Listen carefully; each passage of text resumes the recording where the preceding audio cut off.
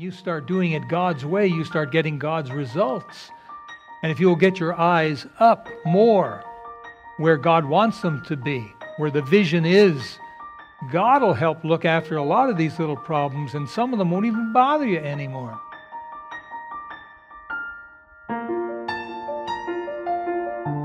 We're talking today about vision. And vision is a very important commodity. Without vision, let's see, how did Jesus put it? When the blind lead the blind, they both end up someplace. Where? In the ditch, yeah. And so vision, I hope you would agree, it's a very priceless commodity. People who go blind, I can't imagine what that must be like. Not to ever see again the face of your loved ones, not to be able to do what you used to be able to do, drive a vehicle, for example. Whole life changes when we lose our vision. When we come to know Jesus Christ as personal Savior, it's like our eyes get open. Say, why didn't I do this before? Most people, well, maybe most people, there's still a lot of people who have never heard the name Jesus, but I think most people have. It's only a guess. But my opinion is that most people have heard something about Jesus, but it doesn't mean much to them. Then there are those that not only hear about Jesus, but they learn more about what Jesus did on the cross. And then they don't take it any further. And then there are those, and again the circle gets smaller, those that not only hear about Jesus and learn about what He did, but they say in their heart of hearts, that's for me, I want that. And these are the ones that benefit the most. And they repent of their sin and they receive Jesus Christ as their Savior, and their eyes are opened. When they're born again, when Christ comes to live inside, boy, oh boy, big changes, exciting changes happen. Good things happen when Jesus comes into the heart. I am so glad for the day that I received Jesus Christ as my Savior. Changed my whole life. I don't think I would be here today alive if it hadn't have been for Jesus Christ in my life. I know a lot of people, they do live many decades. Some of them even hit 100 and they've never received Christ as Savior. But then they die.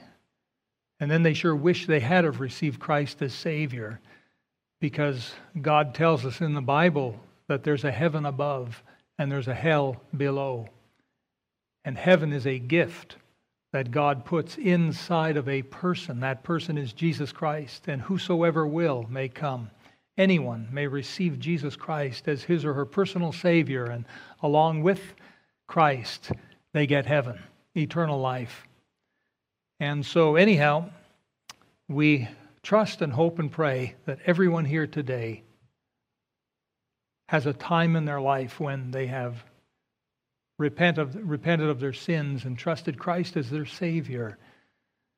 And that gives you a spiritual birthday. That means you have two birthdays, a physical one and a spiritual one. And it's a wonderful thing to be born again into God's family. It truly is. All of heaven begins on that day. But we want to talk about vision. Vision. Truly, when you get saved, God opens your eyes. It's like you have new vision. And everyone needs new vision in their lives. Generally speaking, just as a general rule of thumb, we have to keep our head up through life. Otherwise, we're going to miss a lot. We need to keep our head up and see the bigger picture in life. Otherwise, we're going to keep our head down and we're just going to be concerned about our own tiny little circle. Another way of putting it is some people can't see past the end of their own nose. They can't see that there's others in the world. They can't see that there are maybe some bigger issues and so on. And I suppose because we're human, we have these problems and a whole bunch more. But it is good advice, wouldn't you think? To sort of keep your head up in life, know what's going on. It's good to read a little bit of news. I know it can be overdone. Some people spend 8 hours a day, just finding every little bit of news all over the world they possibly can, and they are a walking well of news trivia. Well, God bless them. But the dark side of that is there's a lot of horrible things happening in the world that make the news headlines. And you start filling your head with a lot of dark stuff, and finally it'll get to the breaking point, and you can be very discouraged in life. There's always been bad things happening. Yeah, we need to be aware of what's going on, but there's a balance in there. But we do need to keep our head up, so to speak. If you are a hockey player, you would certainly know this. Maybe a basketball player. Have you ever seen a player of hockey or basketball playing with their head down? Their head isn't up watching what's going on and what's coming at them and where their fellow teammates are and how to pass the puck or pass the ball. They're not aware of any. They can't see it because their head is down. They're just looking at the puck, looking at their feet, looking at the basketball. A player who plays like that is dangerous to himself or herself, and also a detriment to fellow team players. You've got to get your head up. This is something I learned when I was a young buck back in high school. I was playing with some others on a team, and I wasn't very good at ball hockey, but I was playing and my head was down. And another kid who was much better, and his head was always up, and he was always scoring points. Anyhow, he got too close to me. And so he took his plastic ball hockey stick and he checked me. And it was a legitimate check, but he drove me right into the wall.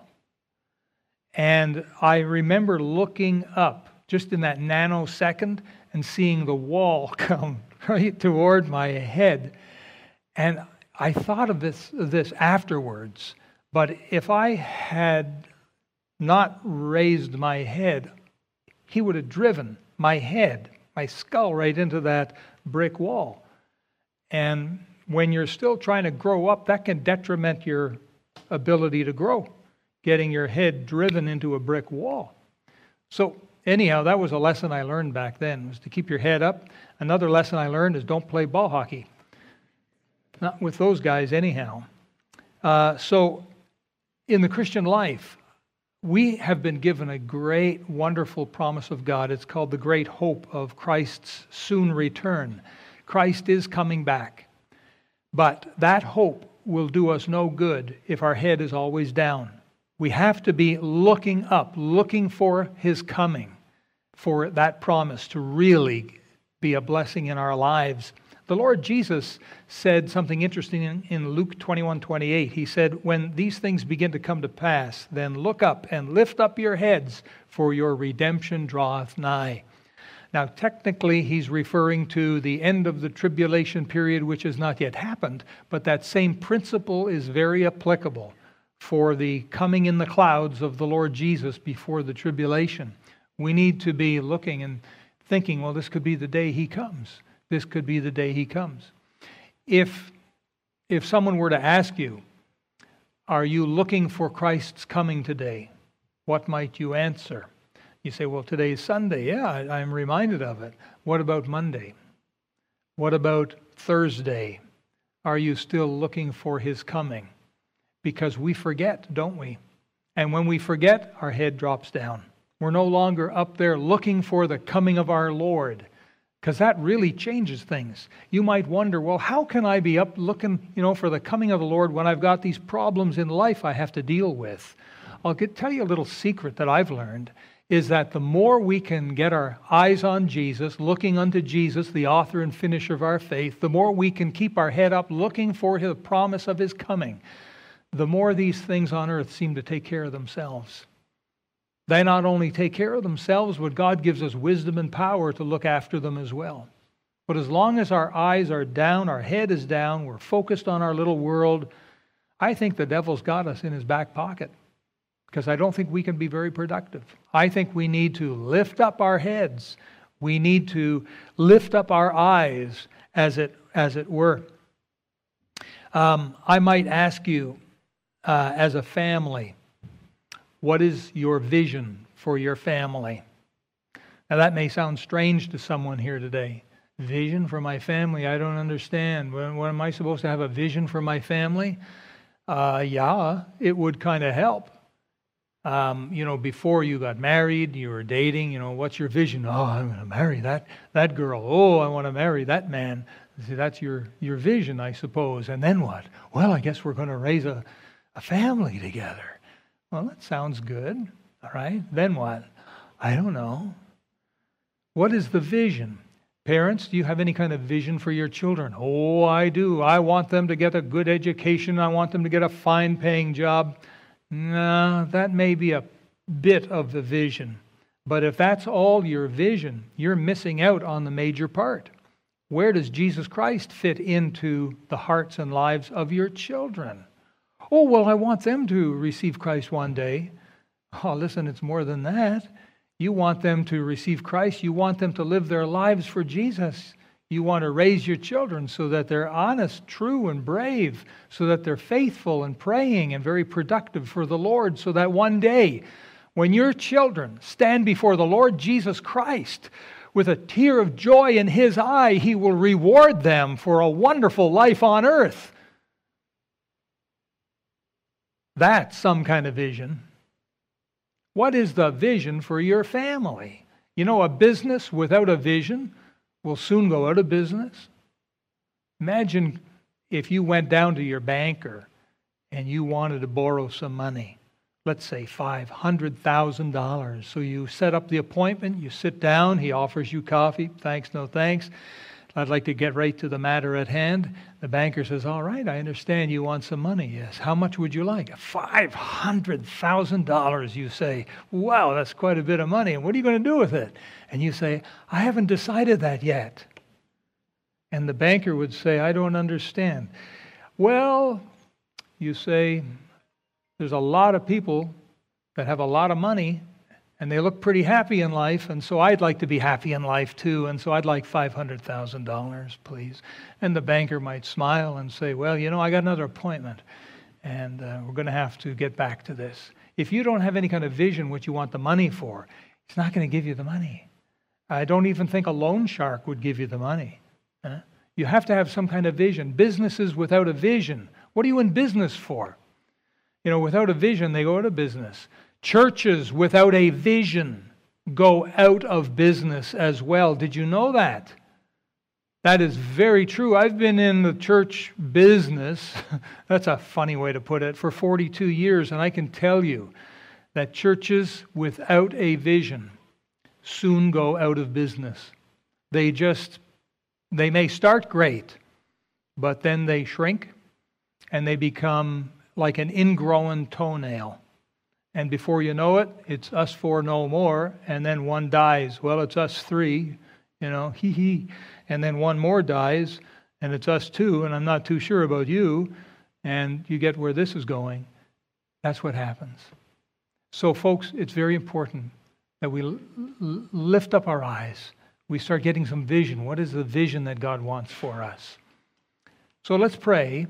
And let's look at this today. I think you'll find it very interesting. It's very applicable. Heavenly Father, help us now as we look at this story in John chapter 4. Thank you for it.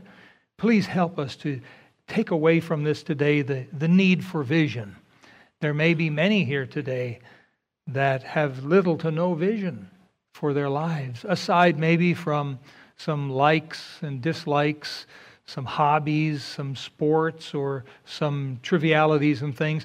Essentially, they got no vision for their life.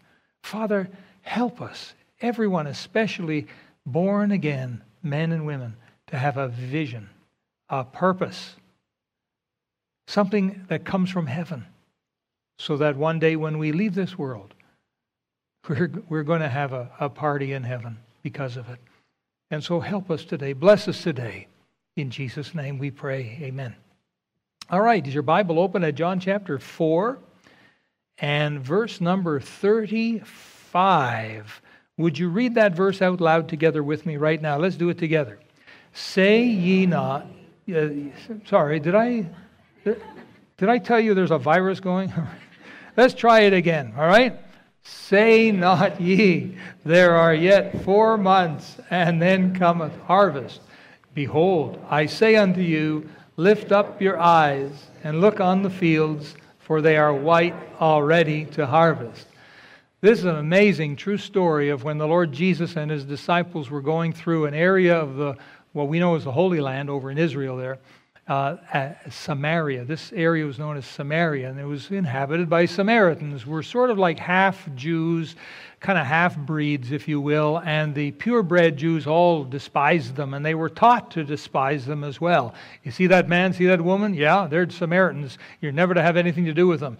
They're low class. They sold out, years and years ago, they sold out their religion to the Lord. They sold it out to the devil. And so you just steer clear of them. And the Jews would purposely make these huge, big roundabouts to avoid Samaria. Well, Jesus took his disciples and went right through it. He knew what he was doing because there, at a particular place, at a particular day, there was this woman at the well that he was going to talk to. Now, this was no regular woman. This woman was a fallen woman. And she'd gone through husbands like you'd play with a yo-yo. She'd had a lot of them, and married, divorced, and married, and divorced, and married, and divorced. She was a bit of an outcast from her own town. So this was the woman Jesus wanted to talk to. And so he was there while they were off. They went to the town to buy some food, and while they were gone, this woman comes, and Jesus is sitting there. It's the story of the woman at the well, and they engage in conversation. Before you know it, he reveals to himself that he's the Messiah. All this time, her faith is growing. It's like her eyes are opening, and she realizes this is the Messiah. And so she leaves her water pot there, which was a valuable possession, and she races as fast as she could back to the town to tell everyone. If she'd carried that water pot, she would have been held back by the weight of it. She couldn't run as fast, but also she would risk dropping it and smashing it. So anyhow, she left it there with Jesus. When you leave things with Jesus, they're in good company. When you take your burdens especially and you give them into Jesus' hands, I think that's the best thing you can do with some of the burdens and problems. And he did this to me and she said that behind my back. Take those things and just leave them with the Lord Jesus. Anyhow, she runs off. She tells to the townspeople, Come see a man that told me all things ever I did. Is not this the Christ? And so they said, all right, we'll go check him out. And so meanwhile, the disciples come back and they want him to eat something. And he says, I've eaten meat that you don't know anything about. So anyhow, in the course of this conversation, he says here in verse 35, Say not ye, there are yet 4 months, then cometh harvest. So this is very interesting. The earliest that the fields of Israel could be harvested was March, what we know as the month of March. So if you back up 4 months, you're looking at January. January tended to be a very rainy, December, January tended to be rainy time. It still is over in Israel. And some days we think we got it bad here in Surrey, where some days, it's raining. Well, they got it there too. And so it wasn't raining this day, that's for sure. And so here in whatever day it was, in approximately the January time, the Lord Jesus is trying to teach something important to his disciples. If you and I will follow along, I think we'll learn something important too. Because he says here in verse 35, there are yet 4 months, and then cometh harvest. And they would have nodded, yeah, that's right, it's only January. The seed hasn't been sown. The fields haven't been properly cultivated. There's no crops nowhere. So yeah, that comes in 4 months' time. This is just January. Okay. Now, Jesus says, lift up your eyes and look on the fields. Now, the fields would have been in kind of rough shape. There would have been no crops growing up. Well, what are the disciples to look at? What the disciples would have looked at was the Samaritans coming out of the village. to meet with Jesus, to check him out. This woman said he was the Messiah. We're coming to check him out. We've been looking for the Messiah for a long time. And so these disciples, they lift up their eyes and they would have seen probably the white-robed Samaritan people all coming out of the city toward him. That's why Jesus may have said, lift up your eyes and look on the fields, for they are white already to harvest. It was January. Jesus wasn't talking about physical wheat or barley. He was talking about people, humans, souls. That's what he was talking about. Men and women who needed salvation. He says, look, lift up your eyes, look. The fields are all ready, white unto harvest. What an object lesson for the disciples that day. That would have been so exciting for them. And so here we learn that the disciples, they needed a little help with their vision. And so do we, because we sometimes get our head down. We need to get our head up. We need to lift up our eyes and look around us, because there's a harvest field. Harvest time was a time of great joy, and still is amongst the farms and farmers and people who get their machines going and they have all of the produce, they reap it all in with the machines and things. Over in the feet wheels of Saskatchewan, they gang these great big, combiners together and they go down the fields. It's quite a sight to behold. And it's harvest time. And they're taking it all in. They fill their barns to plenty and then off to market. Sometimes the crops go to feed people that are halfway around the world on the big shipping containers and so on of the world. Very exciting time. But this is even more exciting than that. You see, God is not willing that any should perish, but that all should come to repentance. And as the disciples were standing there, possibly Jesus was sitting there, and they were standing there gathered around him, and he's telling them, look up, fellas, look up, because the fields already are white unto harvest. And as they look up, they saw the people, the white-robed Samaritans coming toward them. That's pretty exciting. Well, sometimes we pray, Lord, what is your vision for my life? What is your vision for my family? As a church, we pray, Lord, what is your vision for our church? Because Grace Baptist Church is not meant to just be a social club. We're not meant just to gather together. We'll all gather together once a week for 1 hour, and we'll have a wonderful time together, and we'll shake hands, maybe have a coffee and a donut or something, and we'll say adieu. I'll see you in a week's time, and we'll do this all over again. What are we doing? What is the purpose of our existence? Why do we open the doors at all? What is our vision? So sometimes we pray, Lord, what is your vision? And yet all the while we may be looking down. And this is common. It's human nature, isn't it? We get our head down into our little circle, down into our little friends, down into our little problems. And the Lord is encouraging us, challenging us to lift up our eyes. Look beyond your circle. Look beyond your friends. Look beyond your problems. Get your eyes up. Well, how can I get my eyes up when I've got problems that I got to deal with? Well, I mentioned it earlier. It's the power of God. When you start doing it God's way, you start getting God's results. And if you'll get your eyes up more where God wants them to be, where the vision is, God will help look after a lot of these little problems, and some of them won't even bother you anymore.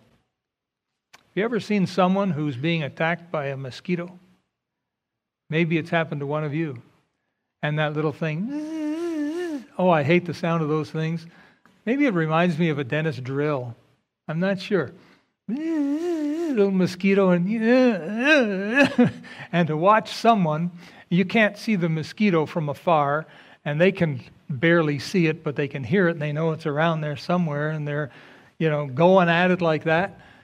That's how some people live their lives, with a little mosquito of a problem here and a mosquito there, and they're just full time just trying to swat these things away. And we're telling these people to lift up their eyes and get their eyes onto the vision of the Lord. How can I when I've got all these mosquitoes around me? Well, it takes faith. It does. It takes a little bit of faith to do that. But you start doing that, and you'll find the Lord is going to drive away those mosquitoes, those pesky things that are bothering you, or those things that are keeping you up at night, preventing you from sleeping. You start getting the Lord's vision for your life, for your family, for your church. This is your church, folks. What is the vision God has for you and for me as a church? This is not some kind of business, employer or management and labor kind of thing. This is God's house. We are God's children. What is His vision for us? That's what I really want to challenge you for the next few minutes here, because the Lord tells us these words, lift up your eyes. Now, if we did that, supposing we did that, what would we see? If we could get our vision up and look past these four walls, look past the door that we came in, look past the parking lot, look past the few streets around our building here, what might we see if we could lift up our vision a bit? I suggest to you that we would see a harvest field of people. We have over here on this wall a map. It's a map of the city of Surrey. Surrey looks different when you look at it on a map. You and I were used to looking at Surrey standing on two legs. We look around, well, here's a street sign, and here's a building, and there's a house over there, and I see in the distance one of these, and that's what we see. But can you imagine if you could go up about 100 feet? Wow! That would change your perspective, wouldn't it? You'd see a whole lot more. Can you imagine if you could go up, say, a couple 100 feet up in the air, and let's get rid of all of the buildings. Let's get rid of all the trees. Let's get rid of all the rocks. Let's get rid of everything in Surrey and just level it. Level it in pavement or ground, you take your pick. All that's left are going to be the people. And maybe some cats and dogs and a few stray coyotes. Let's get rid of them too. What you have are people. That's the vision. The Lord Jesus, here in John chapter 4, wanted the disciples to get a proper vision. You know what their vision was at that moment? Does anyone have any clue? What were the disciples concerned about? Their head was down. They were concerned about something. Do you know what it was? Food. Food. Are we saying food is bad? No, of course not. Food is good. Are we saying eating is bad? No, eating is fun. Eating is good. But that's not part of the vision. If it's all just about the food and fellowship, we've made a big mistake. Because Jesus was helping His disciples get a vision. And that vision was people. And so you and I, as we lift up our eyes, what do we see in Surrey? We see people. People from all walks of life. People from various countries and nationalities from all over the world have converged on Surrey. And Surrey isn't a town of, a couple thousand people, is it? It's considerably more than that, isn't it? In fact, Surrey, the last figures I have, is a town, a city of 650,000 people. Now that's a double wow. Wow, that's a lot of people. Personally, I've never seen all of the people of Surrey together in one place at one time, and I probably never will. I've seen videos of these sports events where they might have 50,000 people, and that blew my mind. To see a crowd together of 50,000 people, that's to me, insane. Well, you have to multiply many of those in order to get the city of Surrey. Folks, we're talking about an ocean of human lives right outside our door. This is the vision God wants for our church, because we have been given the commission to try and reach those people with the gospel of Jesus Christ. Now, I'm telling you, it's a wow, wow, wow. If you've ever read the book of Revelation, John had a vision of 144,000 people. That's wow. We have 650,000 here in our town, in our city. People who don't know the Lord as their Savior.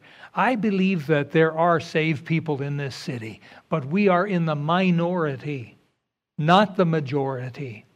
In the vast minority. We have hundreds and hundreds and hundreds of thousands of people that are lost. They get up every day in darkness, as it were, spiritual blindness. If you ask them, do you know for sure if you died you'd go to heaven? They haven't a clue. What's going to happen to you when you die? They say, I don't know. Some of them have been taught religious fables. Some of them have been taught religious doctrines that, it just leaves question marks in their mind. By the way, listen carefully. Is there anybody here today who might have one of those question marks? If you were to die today, where would you be? Do you know for sure, or do you have some doubt? Is there any doubt in there? Well, I'd like to be able to know for 100% sure that I'd be in heaven, but I'm just not sure. Listen, that's the normal, natural state of human beings. But you can fix that. You can fix that, and we can show you how simple it is to put your faith in Christ and to receive Him. Yeah, but I've prayed before, and I even prayed asking Jesus to come in my heart, and still, I've got doubts. You come and see one of the pastors after the service, because this is our area of specialty. We can help you to know for sure that heaven's your home. But we've been given a vision from God, and that vision, He's planted our church here in this city for this reason, because there's 650,000 people that need to hear the gospel. Our vision is 650,000 people hearing the gospel of Jesus Christ. Now you might think that is an impossible task. How can we, as a little church, how can we possibly preach the gospel to 650,000 people? You know what? I agree with you. It really is an impossible task. But did you know that the first disciples of Jesus Christ, the apostles and the first few believers, they stood around as He told them these words. He said, go into all the world and preach the gospel to every creature. And some of them must have done one of those, and said, Lord, did I hear you right? You're not talking just about Judea here. You're not just talking about the Holy Land. Did I hear you right? Did you say go into all the world, every part of the world? That is the desire of God. That is the vision God has for us. How do we do it? Well, I'm glad you asked that. The truth is, we can't do it without His help. It has to be His power working in us and through us, otherwise it will not work. We cannot reach our next door neighbor with the gospel, let alone this entire city, without the power of God. Now the good news is that with the will of God comes the grace of God to be able to do it. And this is the truth, ladies and gentlemen. I am not kidding you. God has given us this city. It doesn't mean we own every house, every building. It doesn't mean that. It means that we have the biblical authority to claim this city for Jesus Christ. And a lot of Christians have not yet realized that because their head is down into their world. Once we get our head up and we start looking at the vision, we'll start hearing the calling, because the call comes with the vision. Go into all the world and preach the gospel. Go into all of Surrey, 650,000, and preach the gospel. How are we going to do that? Well, it's not going to happen overnight. And it's not going to happen in our strength or in our resources. And I believe that God has given us all the promises we need. For example, Psalm chapter 2 and verse 8. God says, "Ask of me, and I shall give thee the heathen for thine inheritance, and the uttermost parts of the earth for thy possession." God owns the whole world. I hope you understand and can appreciate that. And then God is telling us, you ask of me and I'll give to you.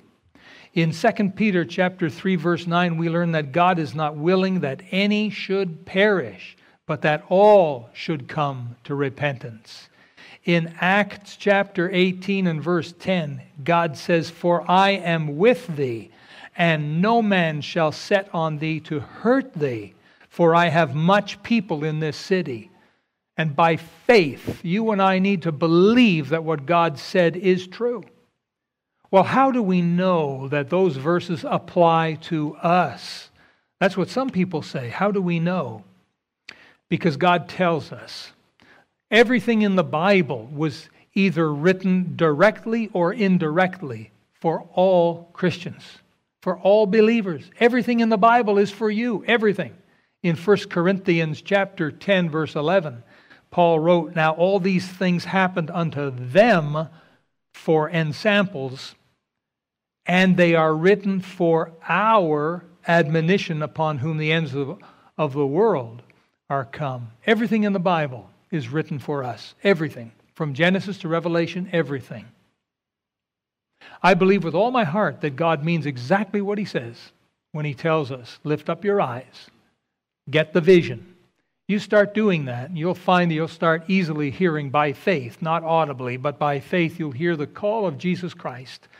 We got to do something about this. We need to take the gospel into all of the world.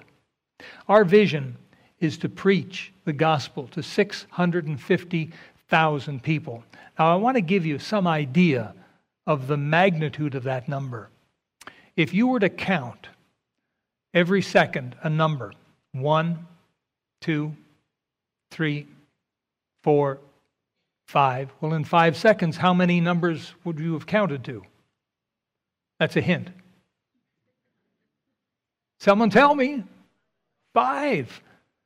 If you were to keep that up, how long would it take you to count to 650,000?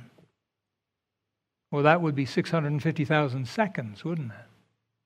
You do the math, you'll find that it will take you, without stopping to eat, without stopping to drink, without stopping to sleep, it would take you 7.5 days to count up to 650,000. That's a lot. It's a lot. And again, I'll tell you something. We can't do it in our own strength. Has anyone here ever heard of or seen a movie called Jaws? Raise your hand if you've ever.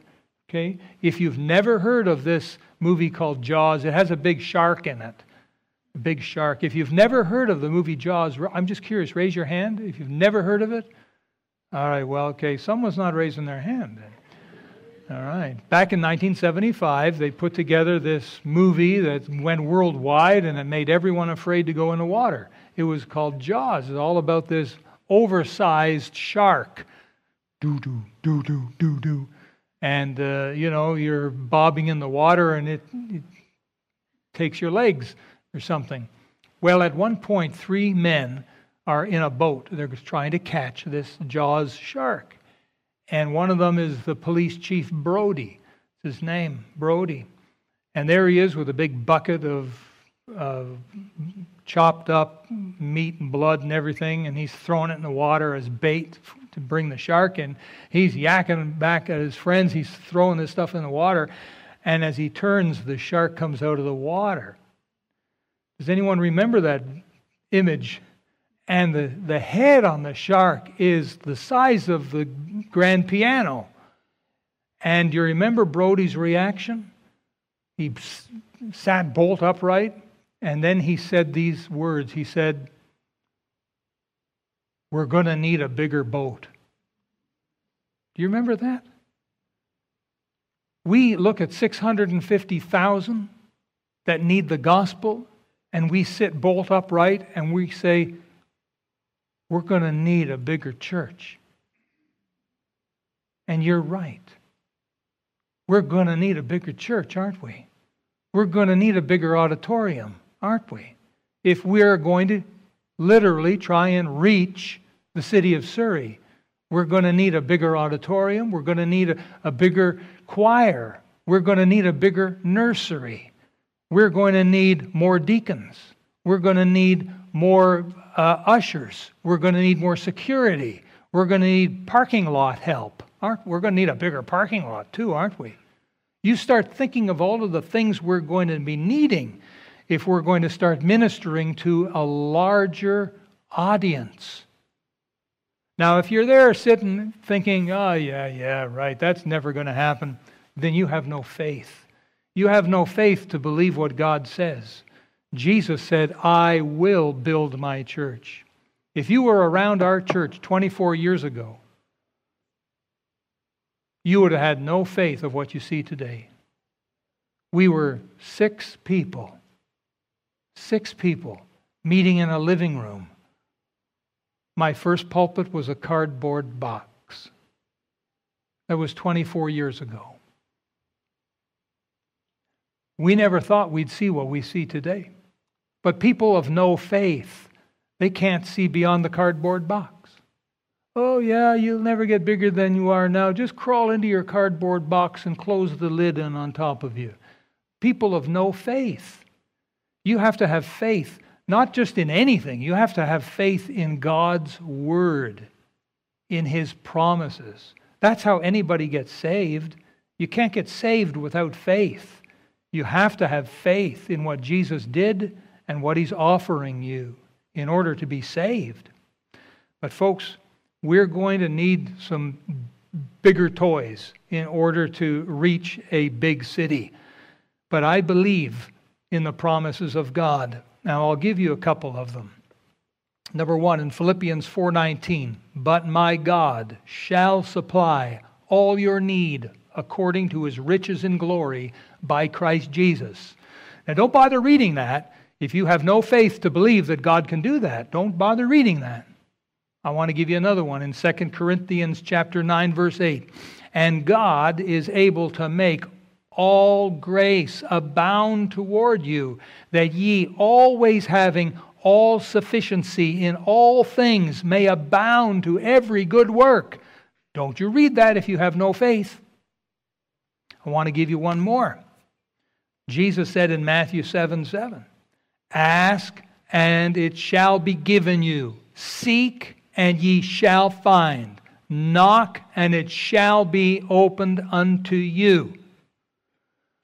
Folks, reaching Surrey is not dependent upon how much money we have. Reaching Surrey is all dependent on how much faith we have. Faith is far more valuable than money. We don't have the big bucks to be able to build a big coliseum and the advertising budget, to bring people in. We don't have that. But we don't need that. We have a God who has all the resources, and He's looking to us for faith. Do you believe me? Do you believe that I am able to do this? Says God. And we need to respond. We got to get our head up off our little circle. We got to start seeing what's out there. Now, I'm talking as a church family today. This message is more for our church family. I'm talking the vision that God has given us as a church. A year from now, what's going to be happening? 2 years from now, where will we be? I mean, assuming that the Lord Jesus is not going to come in the clouds and take us home to heaven. Where are we going to be? We are going to need faith in order to see great things happen for God. I'll tell you that. Faith sees the invisible, faith believes the unbelievable, and faith receives the impossible. By faith. That's how it's done. You ask any of the great men and women of God down through the years who have done great things for God, they'll tell you the same. It's faith. Hudson Taylor, one of the most famous missionaries to China, he said, God's work done in God's way will never lack God's supply. William Carey, famous missionary to India, said, expect great things from God, attempt great things for God. D.L. Moody, a great Bible teacher, evangelist in America, said, "If God is your partner, make your plans big."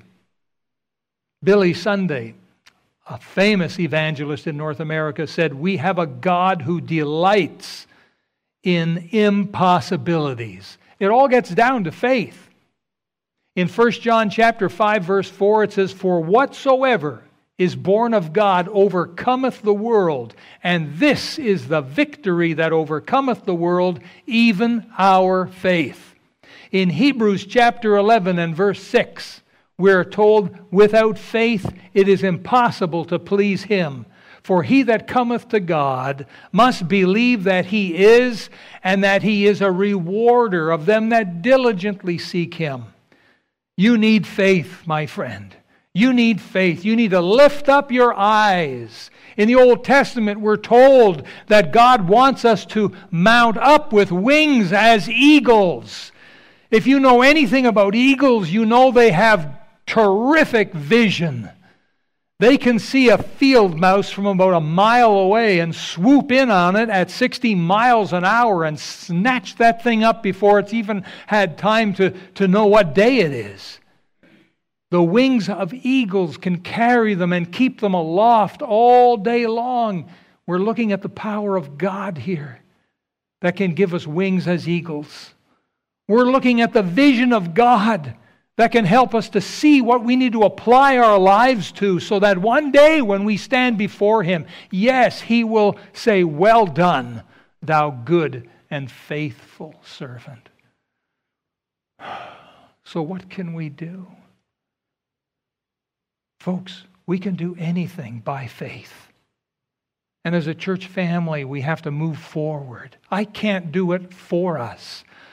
I can say, well, this is the way, let's go for it. Moses, all he could do was lead the people. If the people didn't want to follow, nothing was going to happen. All I can do is say, this is the way. Let's do it together. And as a church family, folks, we need to decide what we want to do, because God has called us to reach a city of 650,000 people. How are we going to do it? Well, we're going to need to grow. Be a good idea to start maybe inviting people to church. That would help. God always blesses that. How would you like a new building? How would you like a building twice this size, where we have far more room to do more things for God? How would you like that? Well, we could see God give it to us if we would look up, get a vision of why it is we need a big building. Not just to make ourselves feel good, it's to reach a city. What kind of building would you need to reach a city of 650,000? Wow! I don't know. But I do know that if we had a bigger building, we could accommodate more people. We could minister to more people. We could do more things. We could get a Christian school started. We could get back in the bus ministry, say. The Bible college wouldn't be hurting for accommodations. We could train a whole lot more people to do a whole lot more ministry. Well, I got an idea. I might share that with you next week. But I want you to, for today, ask the Lord to give you a vision. If you can't ask the Lord to give you a vision for our church, then ask the Lord maybe to give you a vision for your family. My guess is that if you've already asked the Lord for a vision on your family, if you're already going in that direction, it should be easy peasy to just say, Lord, give us a vision for the church. But if you've never asked the Lord for a vision for your family, have you ever asked the Lord for a true vision for your life? Maybe that's where some need to start. Lord, what am I going to do with my life? For the next number of years, what do you want me to do? What is your will for my life? God, give me a vision. And do the same thing with your family. Do the same thing with your church. Would you bow your head and close your eyes for prayer? Thank you for watching the message today. We invite you to join us again every Sunday and Wednesday for more inspiring messages from God's Word.